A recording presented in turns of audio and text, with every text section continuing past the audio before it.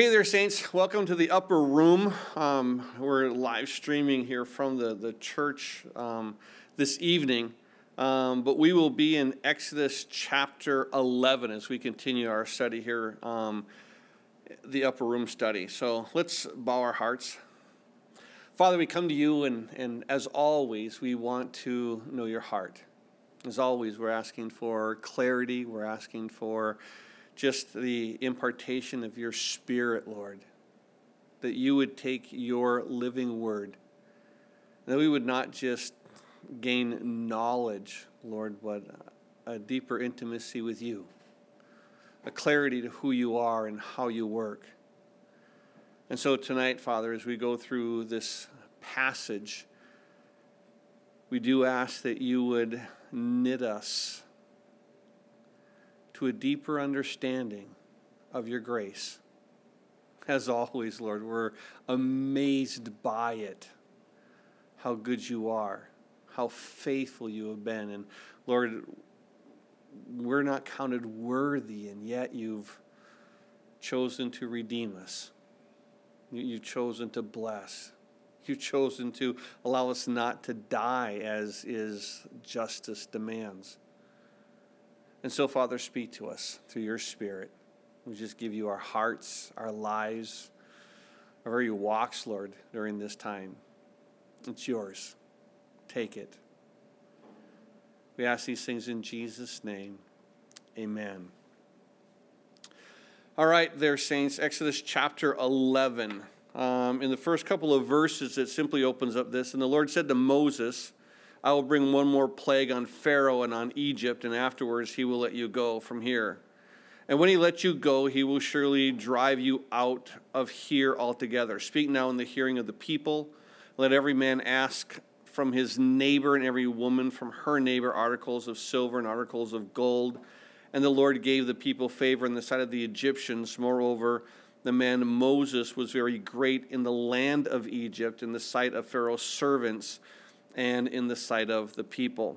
Now keep in mind that Exodus chapter 11 here is not a break in the Hebrew language. It's not like there's another whole section what goes on here.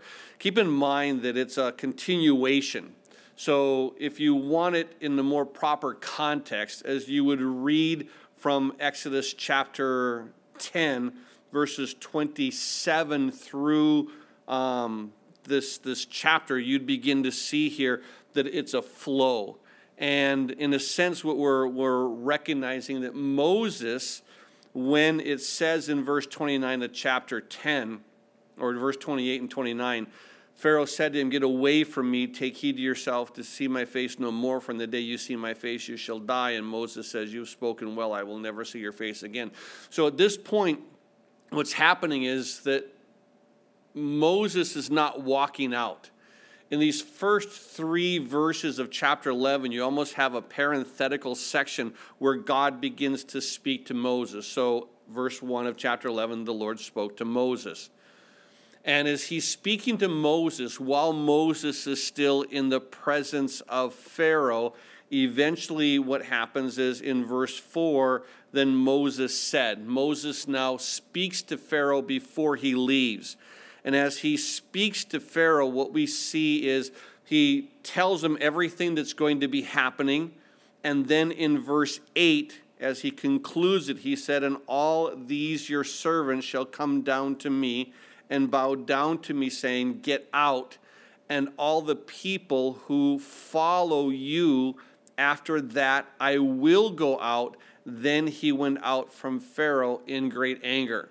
So understand, a lot of times we look at chapter 11, we kind of make a complete break from chapter 10, and that's not what happens. Chapter 11 is more included into a precursor, so it would be included more with chapter 10 than it would be in chapter 12. And so as God is speaking to Moses initially here in this first part with this parenthetical phrasing that he says, I'm going to bring one more plague upon him.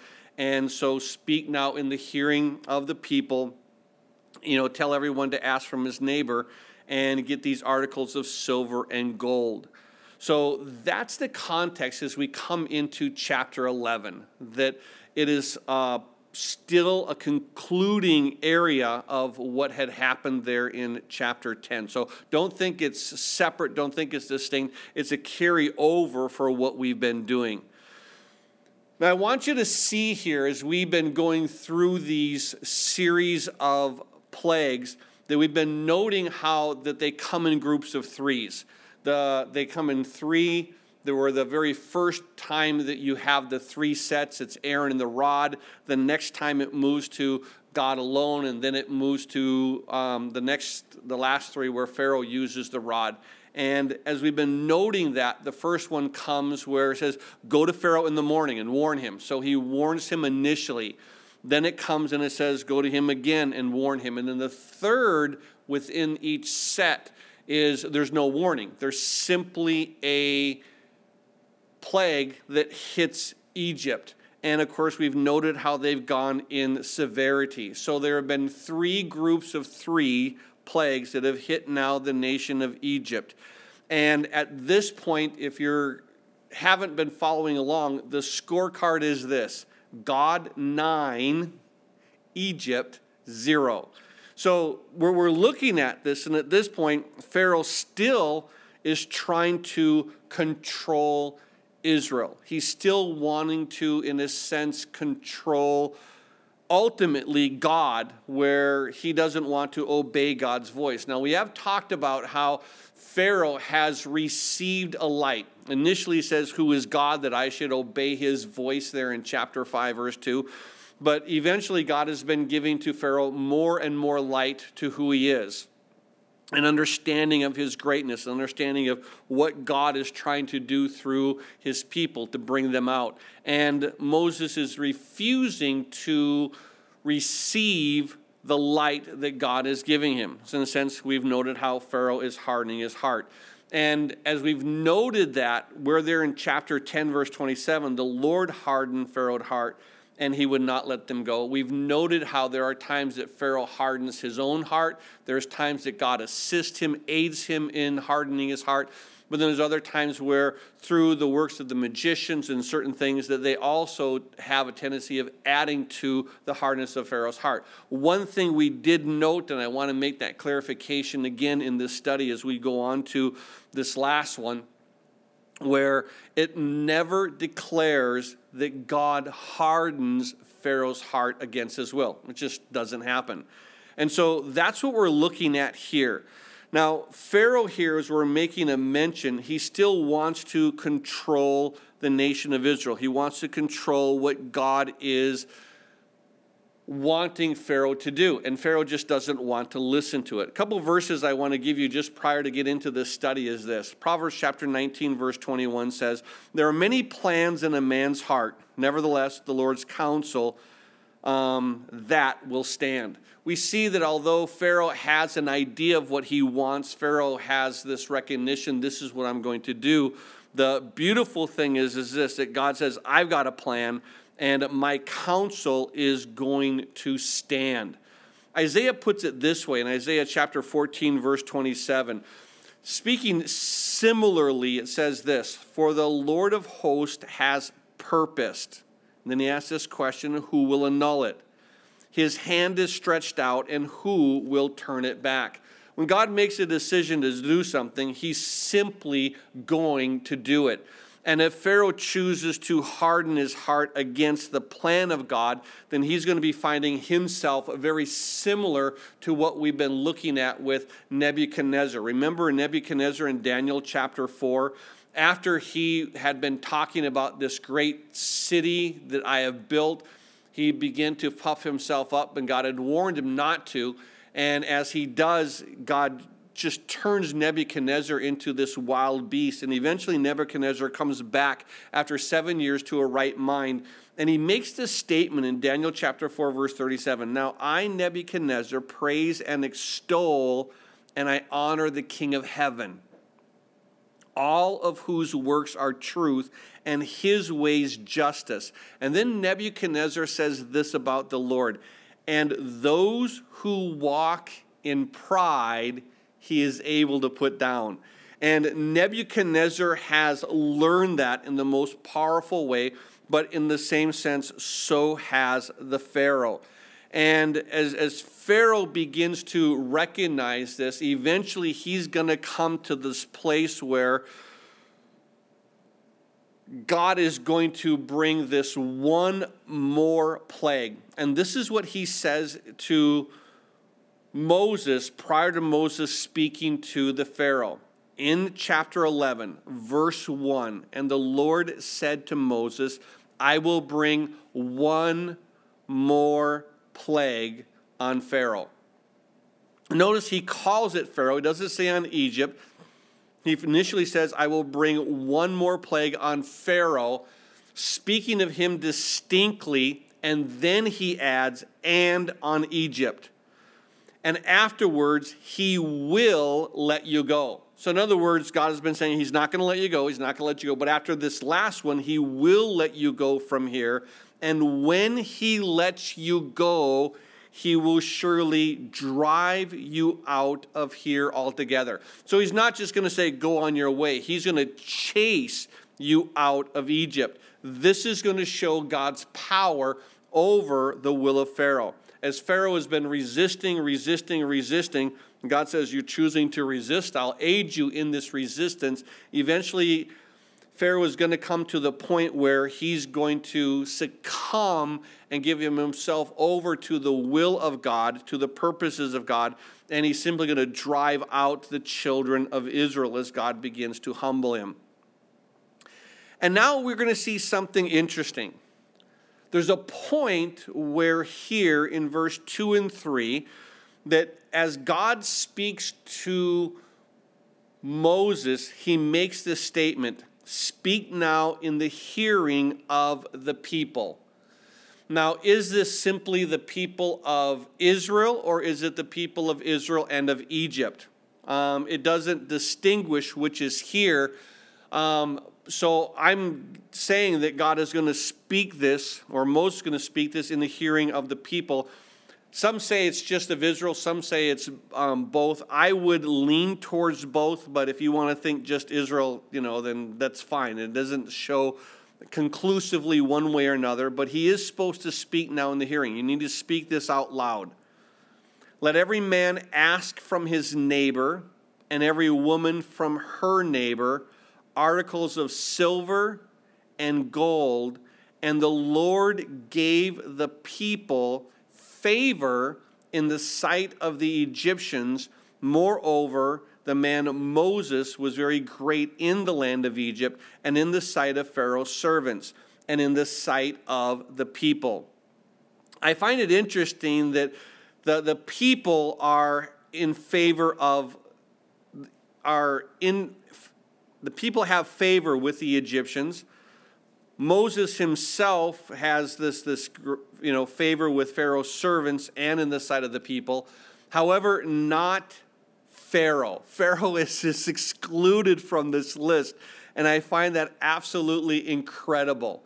Now, why is it that God is choosing to allow Israel to come and to ask the Egyptians for these articles of silver and articles of gold? There's a passage in Deuteronomy chapter 15. We've noted this before, but I want to read it to you. It begins in verse 12, and it goes all the way down to verse 14, as the Lord begins to talk to the children of Israel about the slaves that they have. It begins in Deuteronomy 15, verse 12. If your brother, a Hebrew man or a Hebrew woman, is sold to you and serves you 6 years, in the 7th year you shall let him go free from you, and you shall send him away free from you, and you shall not let him go away empty-handed. You shall supply him liberally from your flock, from your threshing floor, and from your winepress, from what the Lord has blessed you with, and you shall give to him. So with everything that God has blessed the those that would have slaves in Israel. He says, you've been blessed by these people. You're going to honor them. You're going to give them wages when they leave you. And I think that's the key to what begins to go on. There's a passage in the book of Joshua. I want to read it to you in Joshua chapter 21, verse 45. It simply declares this: not a word failed of any good thing which the Lord had spoken to the house of Israel. All came to pass. Now, why am I sharing that? Well, God had been speaking way back in Genesis chapter 15. Let me share it with you, because in Genesis chapter 15, when Abraham was there, he fell asleep as he was beginning to make that covenant with God. So God made the covenant alone.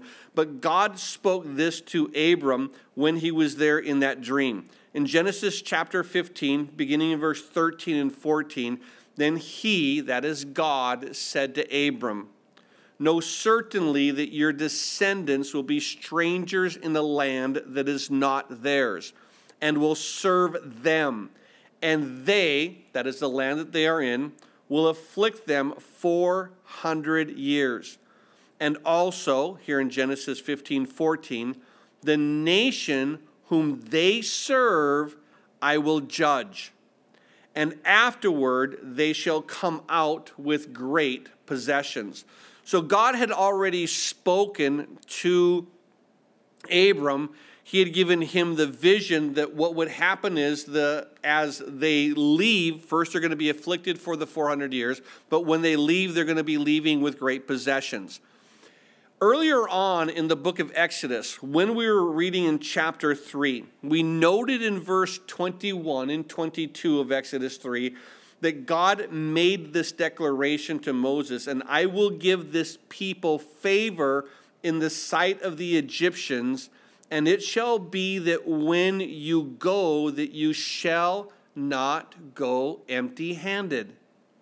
But every woman shall ask of her neighbor, namely of her who dwells near her house, articles of silver, articles of gold, and clothing, and you shall put them on your sons and on your daughters. And then he says this, so shall you plunder the Egyptians.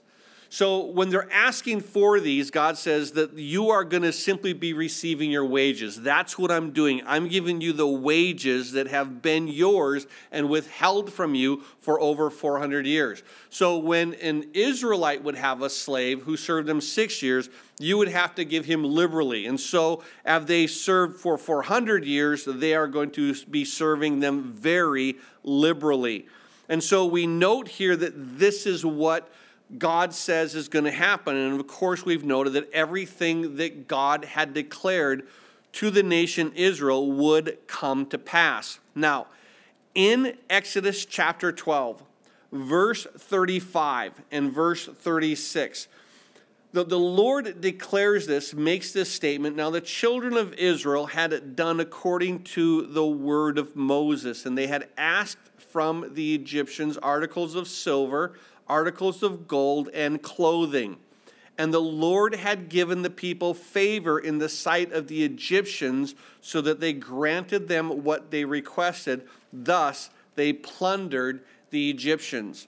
So we see here that what was spoken is true. Everything that they have asked, they will receive. The Egyptians simply want the nation of Israel to leave, and they're willing to part with whatever it is that they want at the time. Now, we've noted how in Psalm 105, it's a psalm that constantly reminds us of what has taken place here in Egypt. And in verse 37 and verse 38 of that Psalm 105, it declares, and he also brought them out with silver and gold.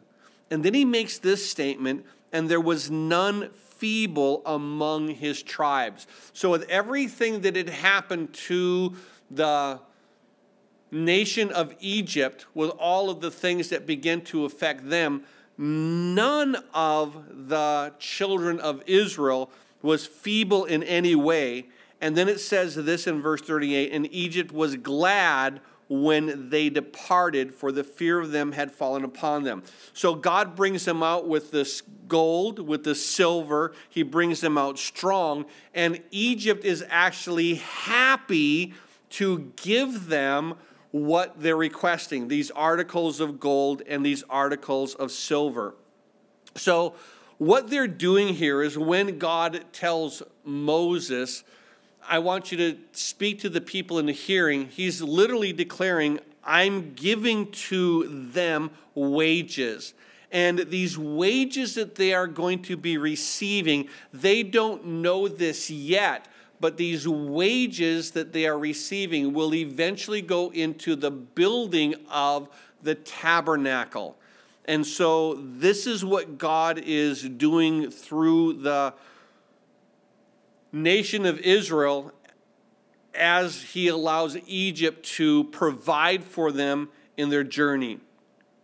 So that's that parenthetical statement that God now gives to Moses. So now Moses begins to speak to Pharaoh. And he says this, then Moses said, and of course he's speaking to Pharaoh, thus says the Lord, about midnight I will go out into the midst of Egypt. Now I want to pause here to bring clarification. We know that as we're going through the Bible here on Monday nights, that we're looking to do this as a type of a foundation, that we're trying to take these principles that are discussed and to share what it is that Scripture declares about these subjects and about these principles. So here in verse 4, and I want you to understand a little bit about what's going on, because Moses is now talking to Pharaoh. And he says, thus says the Lord, about midnight. Now, it's not going to be this midnight, the midnight of this day. As we're going to see, it's going to take a couple weeks for all this to transpire. But it is going to be at midnight on a particular evening. Of course, we know it's going to be the 14th of Nisan. But it's going to be about midnight. And here's what God tells Moses to say to Pharaoh, I will go out into the midst of Egypt, and all the firstborn in the land of Egypt shall die. From the firstborn of Pharaoh who sits on his throne, even to the firstborn of the female servant who is behind the handmill, and all the firstborn of the animals. Then there shall be a great cry throughout all the land of Egypt, such was not like it before, nor shall be like it again. But, verse 7, against none of the children of Israel shall a dog move its tongue against man or beast. So we see here that what Moses is declaring to Pharaoh is, God said about midnight, I will go out into the midst of Egypt. And so what happens to this, most people think that why is God going to go out and kill all the firstborn? Why doesn't God just take out Pharaoh and what is it that God is doing? Why take out the firstborn? Well, a couple of things to make a note. The first thing that I want to share is this, that earlier on in the book of Exodus, as we were covering through it, we begin to see here that the old Pharaoh has died. And it makes this statement. Let me see if I can find it. I'm drawing a blank here on my note. In Exodus chapter 2, verse 23, it makes this declaration. And it happened in the process of time that the king of Egypt died. Then the children of Israel groaned because of their bondage, and they cried out, and their cry came up to God because of the bondage. Keep in mind, the old Pharaoh died, new Pharaoh came in, and through that, the old Pharaoh is no longer there. The new Pharaoh is just as bad as the first. So by taking out one Pharaoh, another one's going to come up in his place. That's not going to allow the Pharaoh to drive out the nation of Israel. So what God does is this. He makes this declaration that I'm going to come and I will go out into the midst of Egypt. And then he makes this statement, and all the firstborn in the land of Egypt shall die. So the problem with most people have is, if God is a loving God, why is God going to be killing all the firstborn? A couple of things that I want to make note of so you have a better grounding of what it is that is actually going to be taking place. There is a passage in the very next chapter, Exodus chapter 12, beginning in verse 29. It declares this, and it came to pass at midnight that the Lord struck all the firstborn in the land of Egypt, from the firstborn of Pharaoh who sat on his throne to the firstborn of the captive who was in the dungeon, and all the firstborn of the livestock. So it does say in chapter 9 that the Lord struck all the firstborn. So is it God who is doing the killing, or is it God who is allowing this to take place? I want you to back up in Hebrews chapter 12, and I want you to look at verse 23, because this is where the key now comes into what's going to be transpiring here on the night of Passover. It says in Exodus chapter 12, verse 23, "For the Lord will pass through to strike the Egyptians. And when he sees the blood on the lintel and on the two doorposts, the Lord will pass over the door and not allow," note this, "the destroyer to come into your house to strike you." So what happens is this. It's actually making a declaration that the Lord will not allow the destroyer to come into your house. What's happening is this, that there are going to be certain houses in which will have the blood. The blood is going to be covering certain houses. And when this destroyer comes, and God has a protection over that house, so the destroyer cannot come into the house. And that's what it says in verse 23. Read it again, the latter part, where after it says he sees the blood on the lintel and on the two doorposts, the Lord will pass over the door. So God is going to pass over the door and not allow the destroyer to come into your houses to strike you. It's interesting that when we look to the Passover, we always think it's passing over the house, passing over the house, passing over the house. But here, the inference is this: God is in the house, and he's going to now pass over the door to prevent the destroyer from actually coming in to do any damage. Why?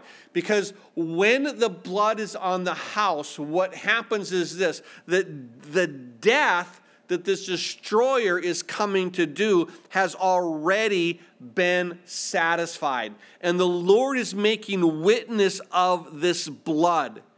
And when you have witness of the blood, what happens is this: God now says, now that this blood is here, I'm going to choose whether or not I allow the destroyer to come into the house to have access to you. And what God does is this: for every family who is chosen to be under the blood, God chooses to honor their choice. See, they choose to say, I want to obey God, and I want to sacrifice this lamb, and I want to put the blood on the lintel and on the doorpost. And when I do that, then I've made this choice to honor God. And what God does is he then honors their choice. And for those who chose to be under the blood, then God says, listen, death has now been satisfied in this house. So you can't come as a destroyer to bring about death again. Appointed a man once to die. And God says, listen, I've already had a substitute for these, the lamb. And so everyone who is in this house, they will not have the destroyer come and bring about a second death. God has said the death has been satisfied. God covers the house with the blood, and so the destroyer will pass over that house. In the same way as God is not going to allow those that are in the house to perish or to have that death angel or have the destroyer come, it's very similar to what God did there with Lot and Sodom. Remember in Genesis chapter 19 where these two angels came to Sodom. And they came in the evening, and Lot was sitting in the gate of Sodom. And when Lot saw them here in Genesis 19 verse 1, he met him, he bowed himself down with his face towards the ground. And eventually, you know the things that transpired, but in Genesis 19 verses 12 and 13, the men said to Lot, these are those two angels, have you anyone else here, a son-in-law, your sons, your daughters, or whomever you have in the city, take them out of this place. For we will destroy this place because of the outcry against them has grown great before the face of the Lord. And the Lord has sent us to destroy it. And then as we move further on into chapter 19 and verse 22, these angels tell Lot, hurry, escape from there, for I cannot do anything until you arrive there. So they push Lot to get out of the way. So what we're seeing here is this, that God is going to accept the choices of those people who've chosen to have the blood, and he's going to allow anyone else who does not have the blood to simply reap the consequences. There's a passage that you should be aware of. I want to read it to you. It's found in Acts chapter 13. And in Acts chapter 13, I want to read verse 46, and I want to read verse 48, because Paul and Barnabas are here, and it declares this, Acts 13:46, Paul and Barnabas grew bold and said, it was necessary that the word of God should be spoken to you first, speaking to the Jews in the synagogue. But since you rejected it, and you judge yourselves unworthy of everlasting life, behold, we turn to the Gentiles. So God has brought Paul and Barnabas to the Jews there in the synagogue, and he says, I want to give to you this opportunity for eternal life. I want to give to you the opportunity to receive your Messiah, Jesus Christ. But they make this statement, and keep in mind, they're inspired by the Holy Spirit, and it makes sense. Since you rejected it, you are the ones who are choosing to reject the blood. You're the ones who are choosing to reject the sacrifice that God has given for you. And since you judge yourselves unworthy, not God judges you unworthy, you judge yourself unworthy of everlasting life, behold, we turn to the Gentiles.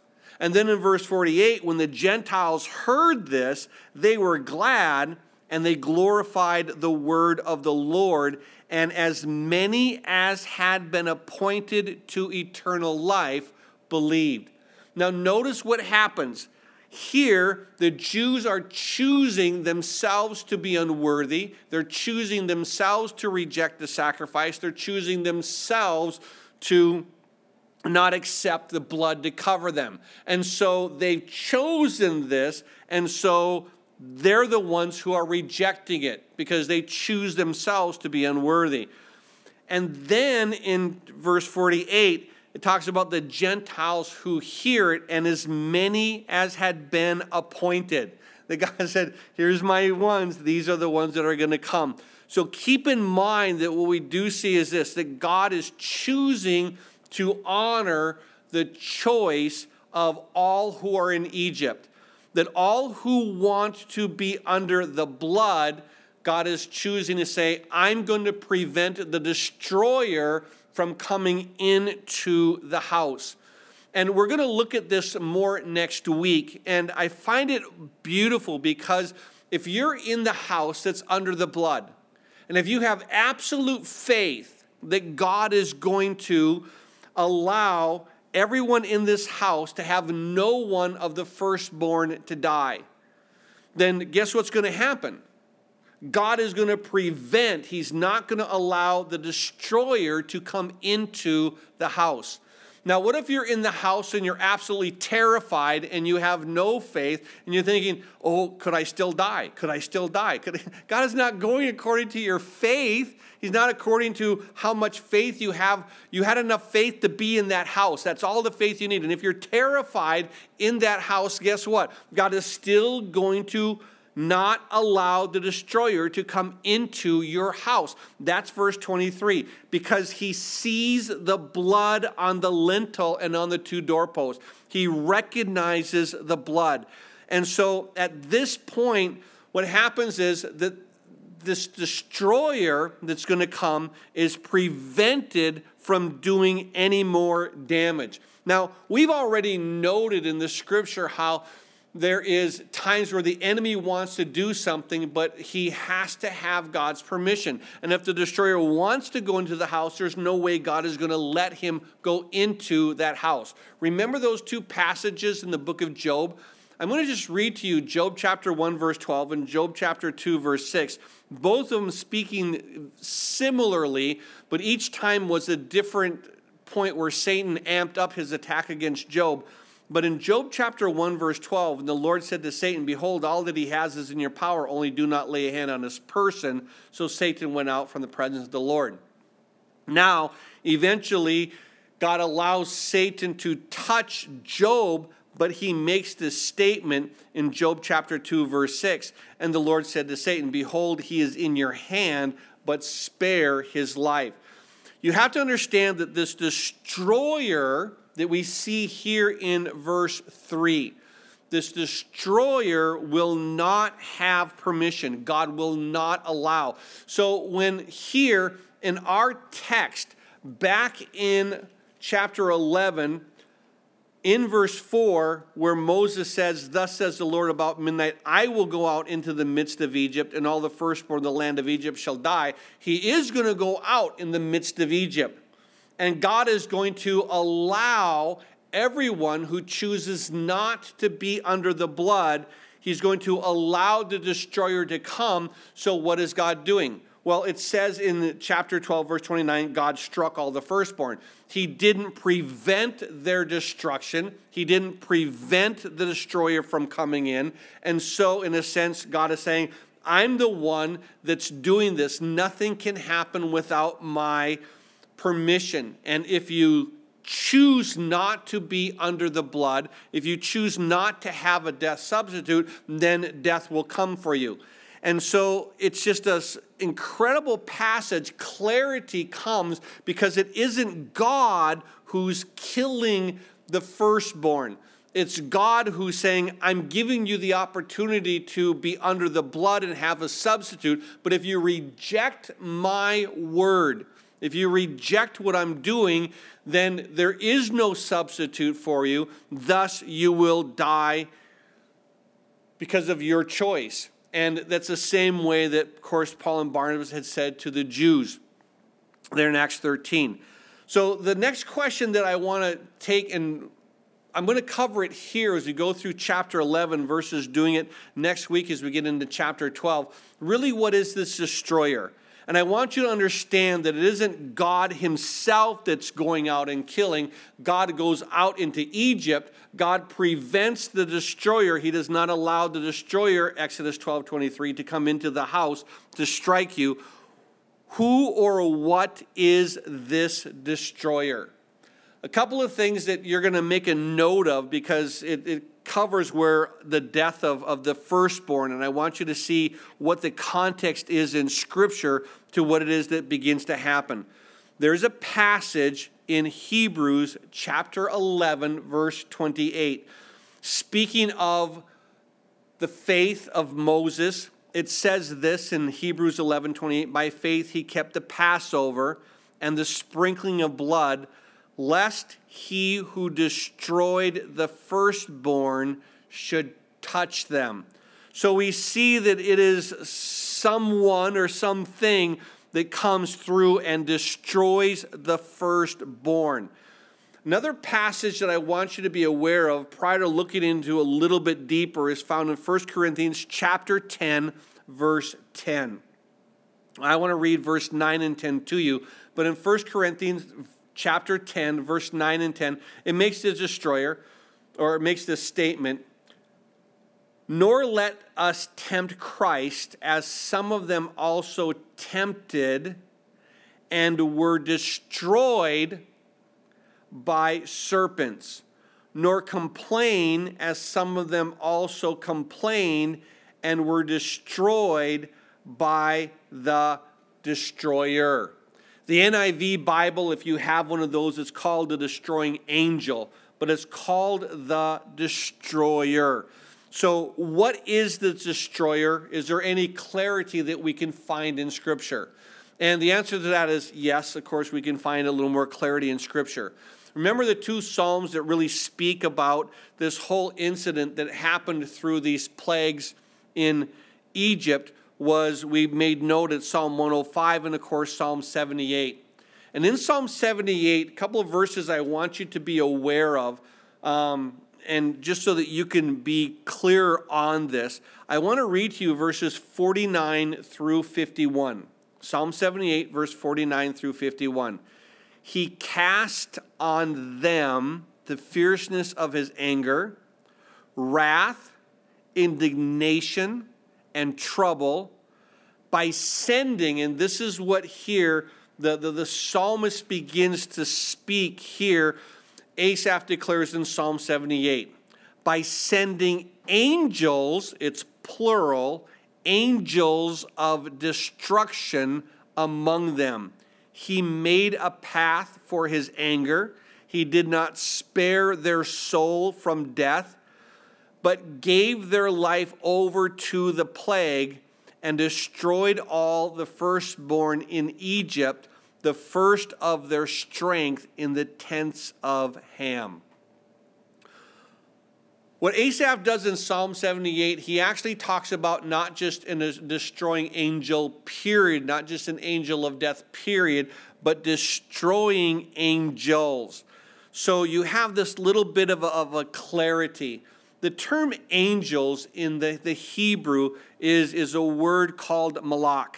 And within it, let me just kind of share with you what other portions of Scripture declare it to be. In Genesis chapter 16, verse 7, remember when we went through Genesis and Hagar was fleeing from Sarah. And it says in Genesis 16, verse 7, it talks about how the angel of the Lord comes to her. So we see that same term is referred to as the angel of the Lord. A little further in the book of Genesis, when Jacob is having his dream and he sees the angels ascending and descending, as the New King James calls it, upon the ladder or the stairwell. And so we see as Jacob has this dream, he sees angels, plural, same word that's found in Psalm 78. He sees them ascending and descending upon that ladder, upon that stairwell. And so we understand that these angels can be referred to as the angel of the Lord. It can be a pre-incarnate Christ. But uniquely in Psalm 78, as the New Testament calls it the destroyer, Psalm 78 really brings what it's called. It's called the angels of destruction. The New King James actually says this in Psalm 78, verse 89. He calls them evil angels. Now, why does he call them evil angels? Well, the term destruction is unique within the Scripture. The term in the Hebrew is simply ra, R-A. You could pronounce it R-A-H, but it's just ra. And it simply declares this. A couple of places that the Englishman's Concordance translates this term destruction that we see here in Psalm 78, verse 49. the angels of destruction, or as the New King James puts it, the evil angels. The reason they do it is because there in Genesis 2, verse 9, where there in the midst of the garden was the tree of the knowledge of good and evil. The same word is used for evil, for the tree of good and evil.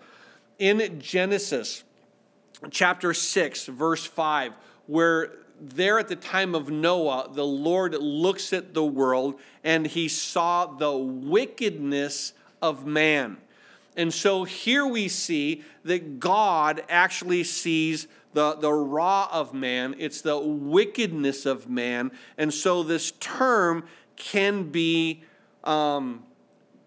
looked at as evil. It can be looked at as wickedness. And even as we were going through the 10 plagues, when the Pharaoh was going through the 8th plague, the plague of locust, he made that statement in Exodus 10, verse 10, where he said, now beware, for evil is ahead of you.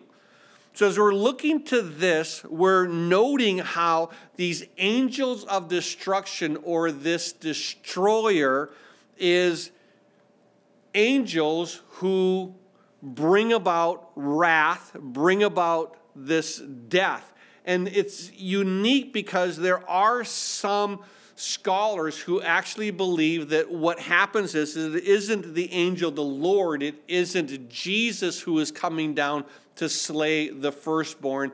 It's that God, like Job, doesn't prevent Satan or his the angels that have fallen, prevent them from doing damage. And so keep in mind that Satan is a murderer. He wants to simply wipe out everybody. And it's God's hand of grace that constantly is the thing that withholds Satan from doing anything. In the same way he spoke to Peter, he says, listen, Satan has asked for you that he may sift you like wheat, but don't worry. He says, I prayed for you. And so when you are strengthened, when you are returned, and when you are coming back, then strengthen your brother. So I prayed for you that you will not stumble, and so you are gonna, you're gonna trip up, but you are gonna come back. And so Satan was allowed only so much that he could do to Peter.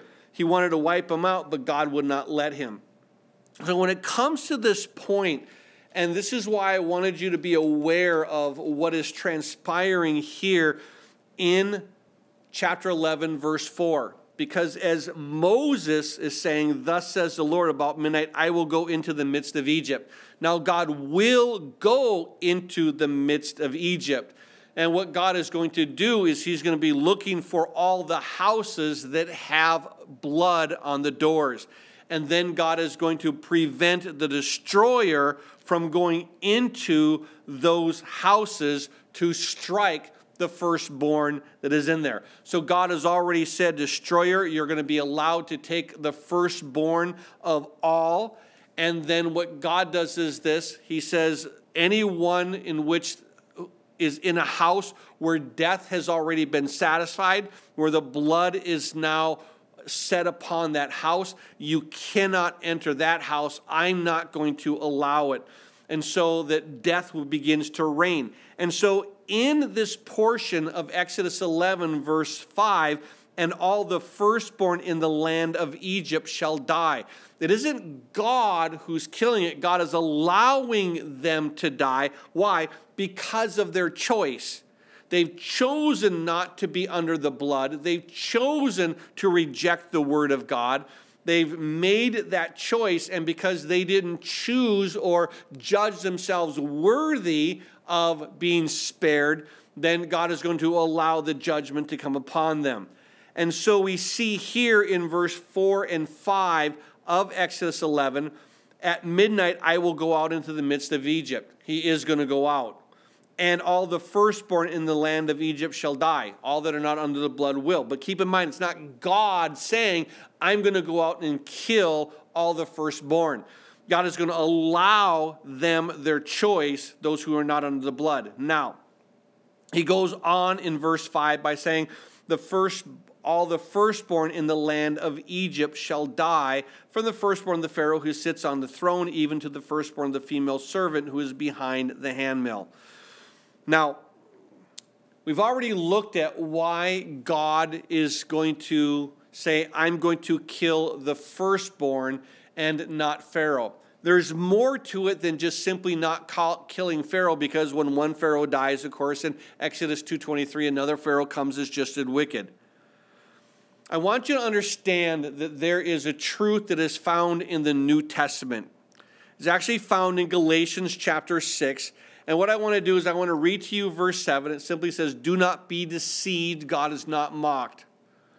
Whatever a man sows, that will he also reap. We call it the law of sowing and reaping. And so what happens here is that Pharaoh himself and the pharaohs that have gone before simply want to wipe out the nation of Israel. And I want to start by sharing with you a passage in Exodus chapter 1. In Exodus chapter 1, verses 10 through 13, remember the first time that Pharaoh wanted to try to kill the Israeli men. It says here in verse 10 of Exodus 1, come, let us deal shrewdly with them, lest they multiply. So he wants to deal shrewdly with them. He doesn't want them to grow. He doesn't want them to multiply. So he wants to, in a sense, put them to a work camp to work them to death. So he says, come, let us deal shrewdly with them, lest they multiply. Let's stop them from growing in numbers. Let's simply work them to death.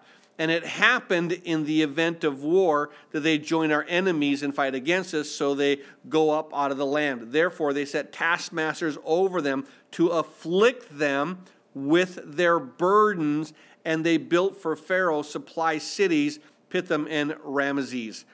But the more they afflicted them, the more they multiplied and grew. And so they were in the dread of the children of Israel. So first they wanted to simply wipe out the males. They wanted to work them to death. And eventually that doesn't work. So what does he do?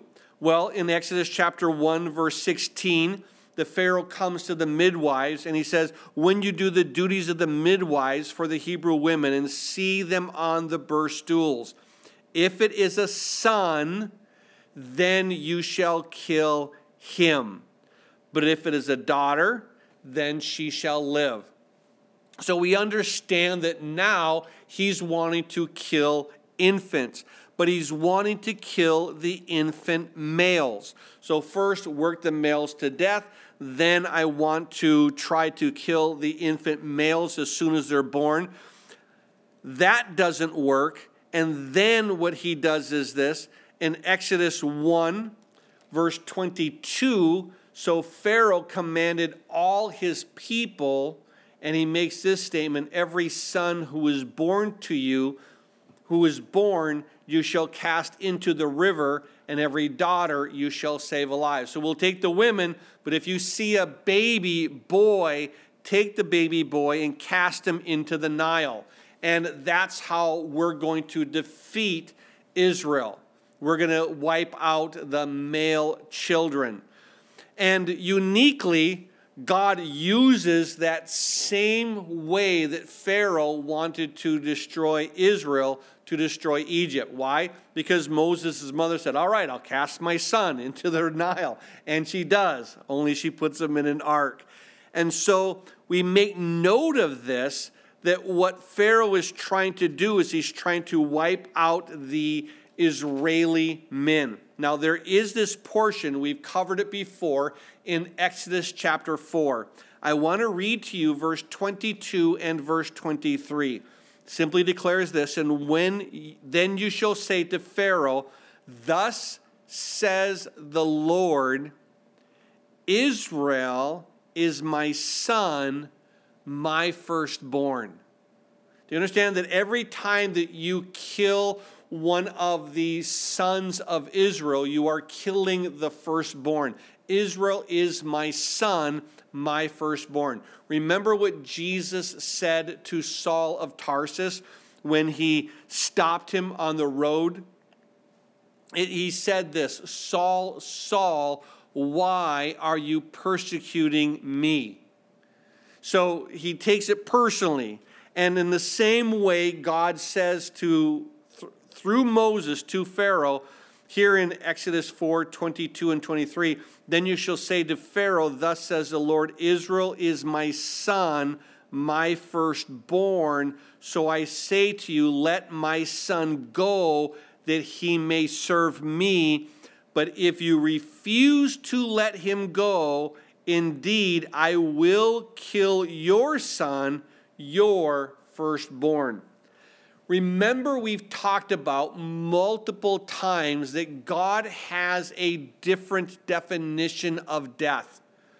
What God's definition of death is this. Remember when Adam was there in the garden and God told him, in the day that you eat of this fruit, of the tree of the knowledge of good and evil, in the day that you eat of it, you shall surely die.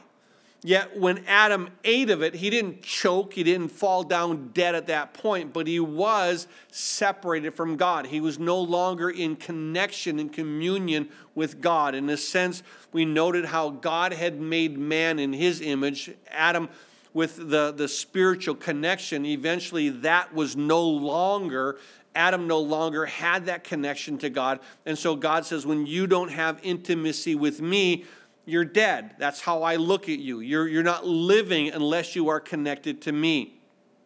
Eventually, as Jesus comes on the scene, he says you can be born again. That you can now have not only that natural birth, he says to Nicodemus in John 3, but you can have this spiritual birth. You have to be born of the water, which is the natural birth, and you have to be born of the Spirit, which is the spiritual birth. So anyone who believes in Jesus Christ and the work that he's done, when you accept the blood, when you accept that sacrifice, God prevents death from coming to you.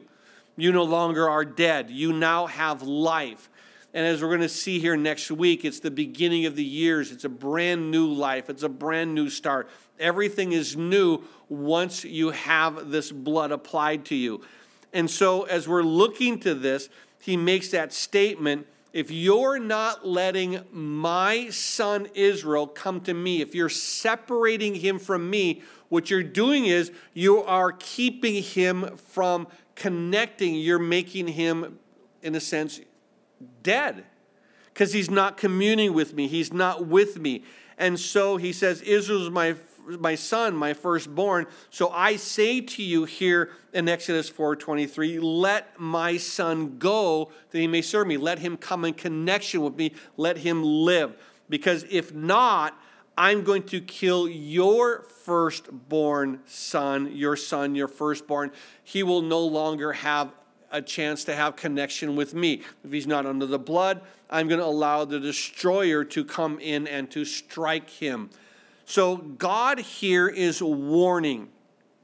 And as he's warning here the Pharaoh, keep in mind that he's trying to let Pharaoh know at this point here in Exodus chapter 11, verse 5, and all the firstborn in the land of Egypt shall die, because you are preventing my son from coming to me.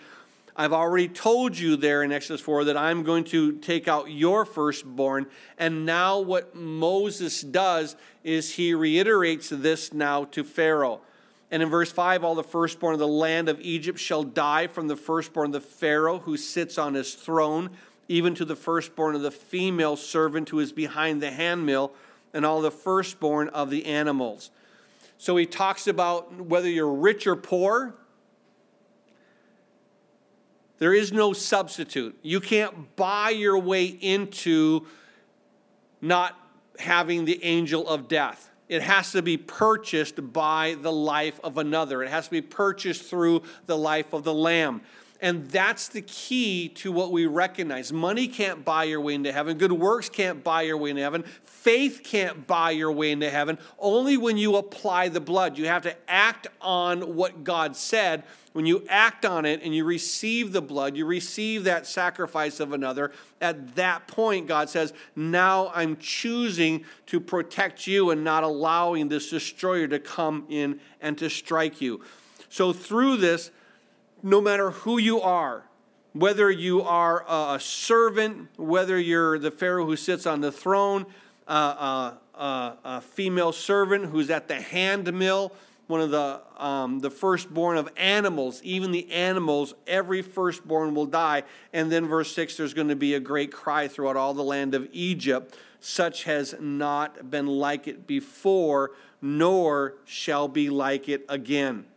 And so in Exodus chapter 12, verse 29 and 30, let me simply read it to you. And it came to pass at midnight, the Lord struck all the firstborn of the land of Egypt, from the firstborn of the Pharaoh who sat on his throne to the firstborn of the captive who was in the dungeon, and all the firstborn of the livestock. So Pharaoh rose in the night, he and all his servants and all the Egyptians, and there was a great cry in Egypt, for there was not a house where there was not one dead. So we begin to see here God is fulfilling his word, but he warns him. He warns Pharaoh, this is going to happen. Of course, we understand it's going to be, God's going to teach him. Here's going to be now the first month, and on the first of the month, and on the 10th of the month, on the 14th of the month. And it won't be until the 14th of Nisan that all this begins to transpire. So Pharaoh still keeps his heart hardened as God is waiting for the nation of Israel to work these things through. But he does make a statement. I want you to note how in the last couple of weeks we've been seeing here that understanding of Pharaoh hardening his heart and God hardening Pharaoh's heart. We've been making note after note how there in the New Testament it talks about how it isn't wrong for God to harden the heart of Pharaoh. Pharaoh is already choosing to harden his heart. The issue isn't because Pharaoh has the pride and God is going to humble him. We note that that's going to happen. But the real issue is that it isn't wrong for God to harden the heart of a sinner. What's amazing to me is that God would soften the heart of those that he's going to want to save. Remember? Jacob I've loved, Esau I've hated. And it's unique how that God would pour grace upon Israel, even though Israel is not any better than what Egypt is.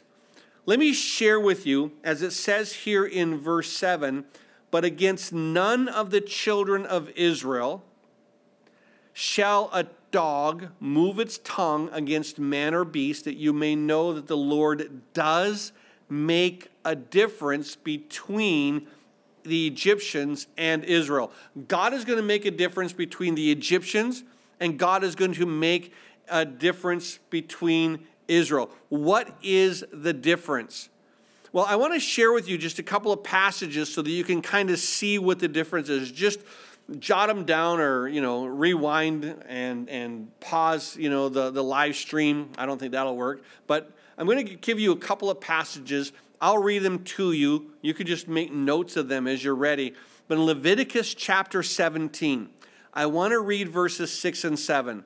It says this, and the priest shall sprinkle the blood on the altar of the Lord at the door of the tabernacle of meeting, and burn the fat for the sweet aroma to the Lord.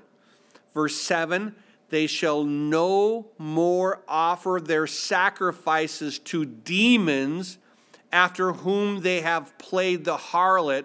This shall be a statute forever for them throughout their generations. So we see here that God says they're going to sacrifice to me only and no longer to the demons.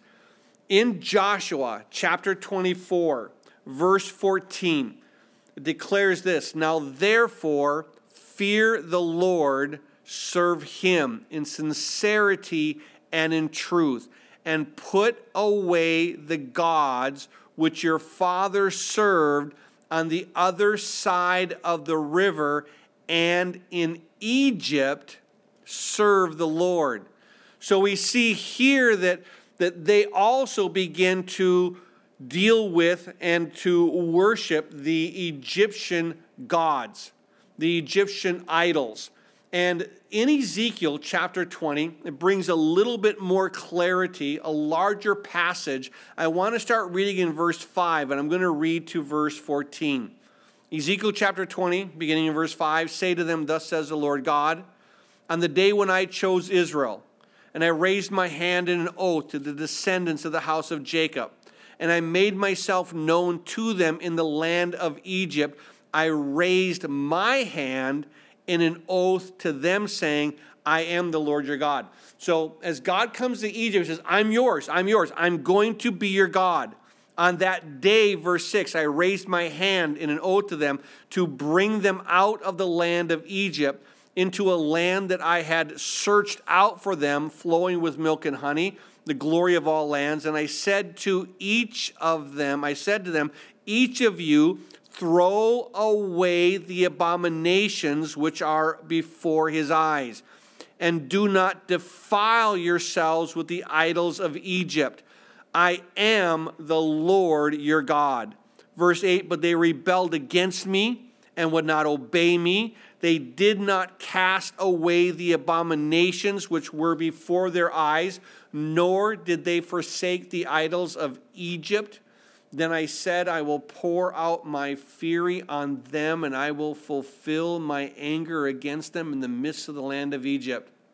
But I acted for my name's sake, that it should not be profaned before the Gentiles, among whom they were, in whose sight I had made myself known to them, to bring them out of the land of Egypt. Therefore, I made them go out of the land of Egypt, and I brought them into the wilderness, and I gave them my statutes, and I showed them my judgments, which if a man does, he shall live by them. Moreover, I also gave them my Sabbaths to be a sign between them and me, that they might know that I am the Lord who sanctifies them. Verse 13, yet the house of Israel rebelled against me in the wilderness. They did not walk in my statutes. They despised my judgments, which if a man does, he shall live by them. And they greatly defiled my Sabbaths. And I said I would pour my fury on them in the wilderness to consume them. But I acted for my name's sake, that it should not be profaned before the Gentiles, in whose sight I brought them out. It's interesting that the children of Israel, they followed these gods. They followed the idols of Egypt. And God said, I want you to cast them away. And they didn't cast them away. And it's interesting. God says, I'm going to be the one. I want to reveal myself to you. I want to show who I am to you. And he comes to Egypt to meet with the children of Israel. And it's interesting what they do. What is the difference between Israel and Pharaoh? Well, one, they both seem to be worshiping the same idols. And here's a unique aspect of who they are with Pharaoh as well. I want to share with you initially in Exodus chapter 2. It begins this in verses 23 and 24. It says this, it happened in the process of time that the king of Egypt died. Then the children of Israel groaned because of the bondage, and they cried out, and their cry came up to God because of the bondage. So God heard their groaning, and God remembered his covenant with Abraham and with Isaac and with Jacob, and God looked upon the children of Israel, and God acknowledged them. One thing it does not say in verse 23, when they groaned because of the bondage, and it says they cried out. Who did they cry out to? It doesn't say they cried out to God. They cried out. And all they're doing is they're crying out. They're not crying out to God, it doesn't say. They're just crying out. And their cry, God is listening to them. And then God hears their groaning. And God remembers his covenant with Abraham, with Isaac, Jacob. And God looks upon the children of Israel and he acknowledges them.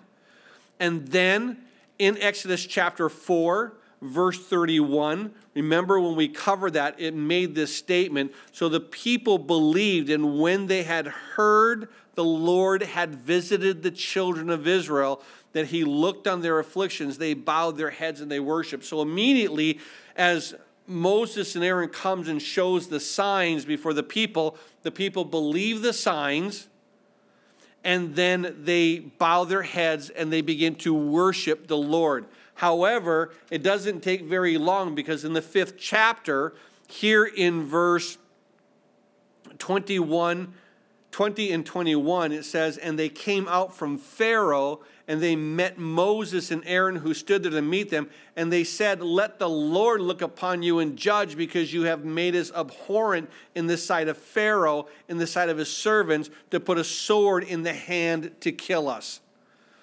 And so what God does is he gives to them an incredible promise. This is a promise that is above all promises. In chapter 6 of Exodus, it says in verses 6 through 8, therefore say to the children of Israel, I am the Lord. I will bring you out from under the burdens of the Egyptians. I will rescue you from their bondage, and I will redeem you with an outstretched arm and with great judgments, and I will take you as my people. I will be your God. Then you shall know that I am the Lord, your God, who brings you out from under the burdens of the Egyptians, and I will bring you into the land which I swore to give to Abraham, Isaac, and Jacob, and I will give it to you as a heritage. I am the Lord. This incredible promise that was given to them. But look at their response in verse 9 of chapter 6 of Exodus. So Moses spoke thus to the children of Israel, but they did not heed Moses, because of the anguish of spirit and cruel bondage. It's interesting that God says, I'm going to show you, Pharaoh. I want you to know the difference the Lord makes between the Egyptians and Israel. And what's the difference? The difference is grace. In all honesty, the difference is grace. They all worship idols. Some believe the word of God initially, and then they kind of, I believe it, but I really can't act on it. But eventually they act on the one thing that is necessary. In other words, a lot of things they have flaws on. The one thing that was needed, the one thing that was necessary is what? The blood. If that's all they get, they miss everything else, but they apply the blood. They're under the house that has the blood. Then God says, that's the difference. When they choose to be under the blood, we've looked at it this last Sunday. God resists the proud, but gives grace to the humble. What he's doing to the Pharaoh who is in his pride rejecting God, God's saying, I'm resisting you, I'm hardening you, I'm enabling you to continue to go further and further away from me. But God gives grace to the humble. He doesn't give earnings to the humble. It's not like when you're humble, now God, you've earned something from God. It's not like once you're humble that God, you deserve what God is going to give to you. It's still grace. We deserve nothing. We deserve judgment. Israel, when you look at what it was that made them different from the Egyptians, initially there's nothing. They're both, crying out. They're both doing the Egyptian idols. And then the one difference is this. The one humbled themselves enough. And then God in his grace says, I'm going to prevent, because of your choice to be under the blood, I'm going to prevent the destroyer from coming in and striking you. So we see this incredible word that God is doing. And so we see here this passage in Exodus 11, verse 7, but against none of the children of Israel shall a dog move its tongue, against man or beast, that you may know the Lord does make a difference between the Egyptians and Israel. And all these servants shall come down to me and bow down to me, saying, get out. They're all going to just simply say, would you please leave? And all the people who follow you, everyone who has been looking to you to lead them, are now going to say, we're done with Pharaoh, done with his choices. Would you please just get out? And after that, Moses says, I will go out. And then he went out from Pharaoh in great anger. I want to pause here for just a second, and I'm going to just take a few minutes here to kind of share a couple things with you. Moses here, and I want you to make a note of something, that he went out from Pharaoh in great anger. Moses is angry. When Paul wrote to the church of Ephesus, in Ephesus 2, verse 26, he brings some clarity to really what he desires. And let me just simply read to you this passage in Ephesus 2, verse 6, Ephesians 2, 6. It makes this statement. 2:26. In Exodus 2:26, no, that isn't it either. Well, is it 126? Is it 126?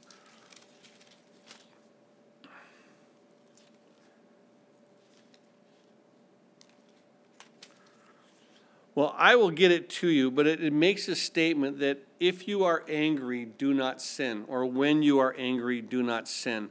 And so I'm sorry that I oopsed on that reference, but within this, he makes a statement that if you're angry, he says, do not sin. Yet Moses here, and I want you to see that Moses, it talks about him in the Septuagint here is that he is one of the meekest men, or he is the meekest man on the earth at the time.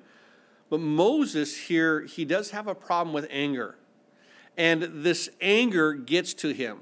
Now, Moses is the deliverer, make no mistake. But what happens is that Moses does have an issue with anger.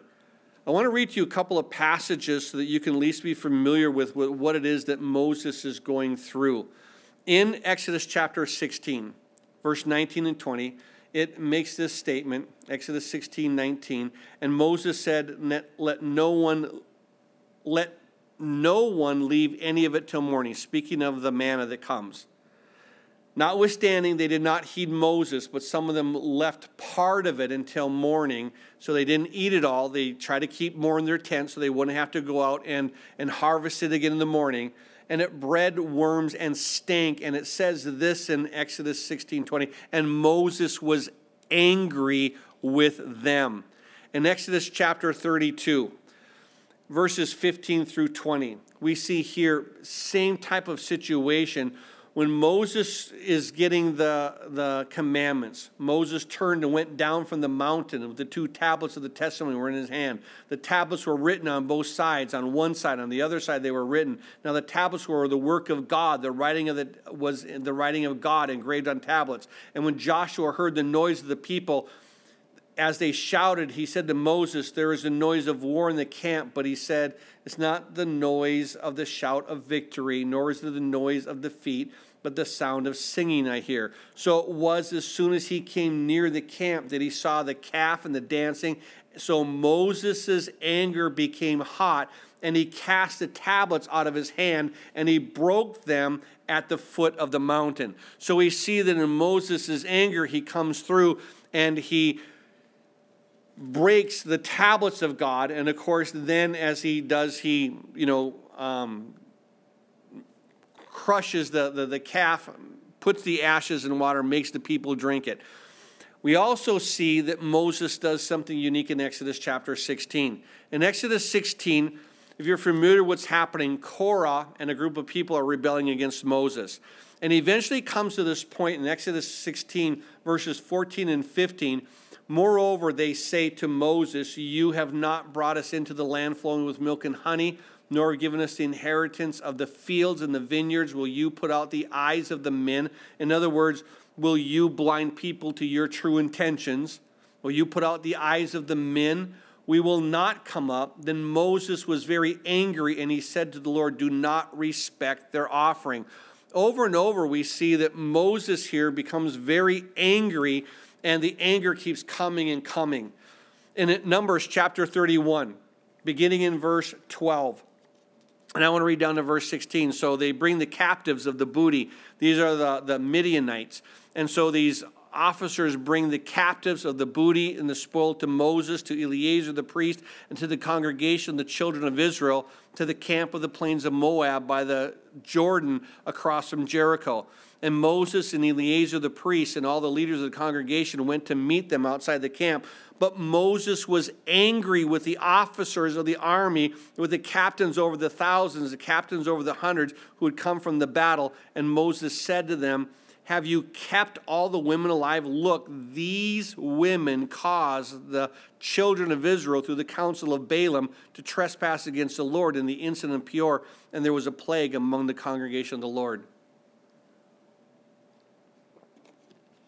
It's interesting, as Moses sees the failures and the failures and the failures, he's angry, and he's angry, and he's angry. Now, when Jesus sees hypocrisy, he's angry. But when he sees failure, what happens? He has compassion. Eventually, it comes to the point where in Numbers chapter 20, it begins in the very first sentence, number 20, that Miriam dies. And the children of Israel, they're wanting water, and they begin to cry out to Moses, saying, are we going to die here? So Moses, of course, falls on his face before the Lord. And in verse 7 of Exodus 20, the Lord spoke to Moses, saying, take the rod, you and your brother Aaron, gather the congregation together, speak to the rock before their eyes. He says, speak. You smote the rock the first time, speak to the rock this time before their eyes. And it will yield its water, and you shall bring water out for them from the rock, and give drink to the congregation or animals. This is God. I want to meet their needs. Yeah, they're flawed, but I'm still going to meet their needs. So Moses took the rod from before the Lord as he commanded him, and Moses and Aaron gathered the assembly together before the rock. And he said to them, hear now, you rebels, must we bring water for you out of this rock? Who's the we? Like Moses can make water come out of a rock? It's God that does it. And so Moses lifted his hand, he struck the rock twice, and water came out abundantly, and the congregations, the animal, drank. And the Lord spoke to Moses, verse 12, and said, because you did not believe to hallow me in the eyes of the children, therefore you shall not bring this assembly into the land that I have given to them. Keep in mind, Moses has a problem with anger. Some of the anger that we see is justified. But keep in mind that when you are having a righteous anger, that a lot of times what happens is our anger is just anger. We should more and more so have compassion to the issues that people face versus the anger. And Moses here has now spoke to Pharaoh saying, you know what, you're going to have a lot of death on your hands. Pharaoh, of course, he says, listen, get away from me. Take heed to yourself and see my face no more. From the day that you see my face, you shall die. Well, Moses said, you've spoken well. But he's angry when he leaves. He's angry because of either Pharaoh's heart. He's angry because of what's going to happen with the death. But it's interesting that Moses here, we begin to see a little bit about where his character flaw is. He's angry. And in the same way as he got angry with the children of Israel, he smites the rock again. And God says, Moses, I'm not angry with them. I know their issues. I know their thing. What I want to do is this. You have misrepresented me. Now they're thinking that I'm angry with them too, and I'm not. So Moses in his anger, some of it righteous, some of it's justified, some of it's not. And as we note this, what we begin to see here is verse 8, where here he says, get out and all the people who follow you. And after that, I will go out. And he went out from Pharaoh in a great anger. And the Lord said to Moses, Pharaoh would not heed you. so that my wonders may be multiplied in the land of Egypt.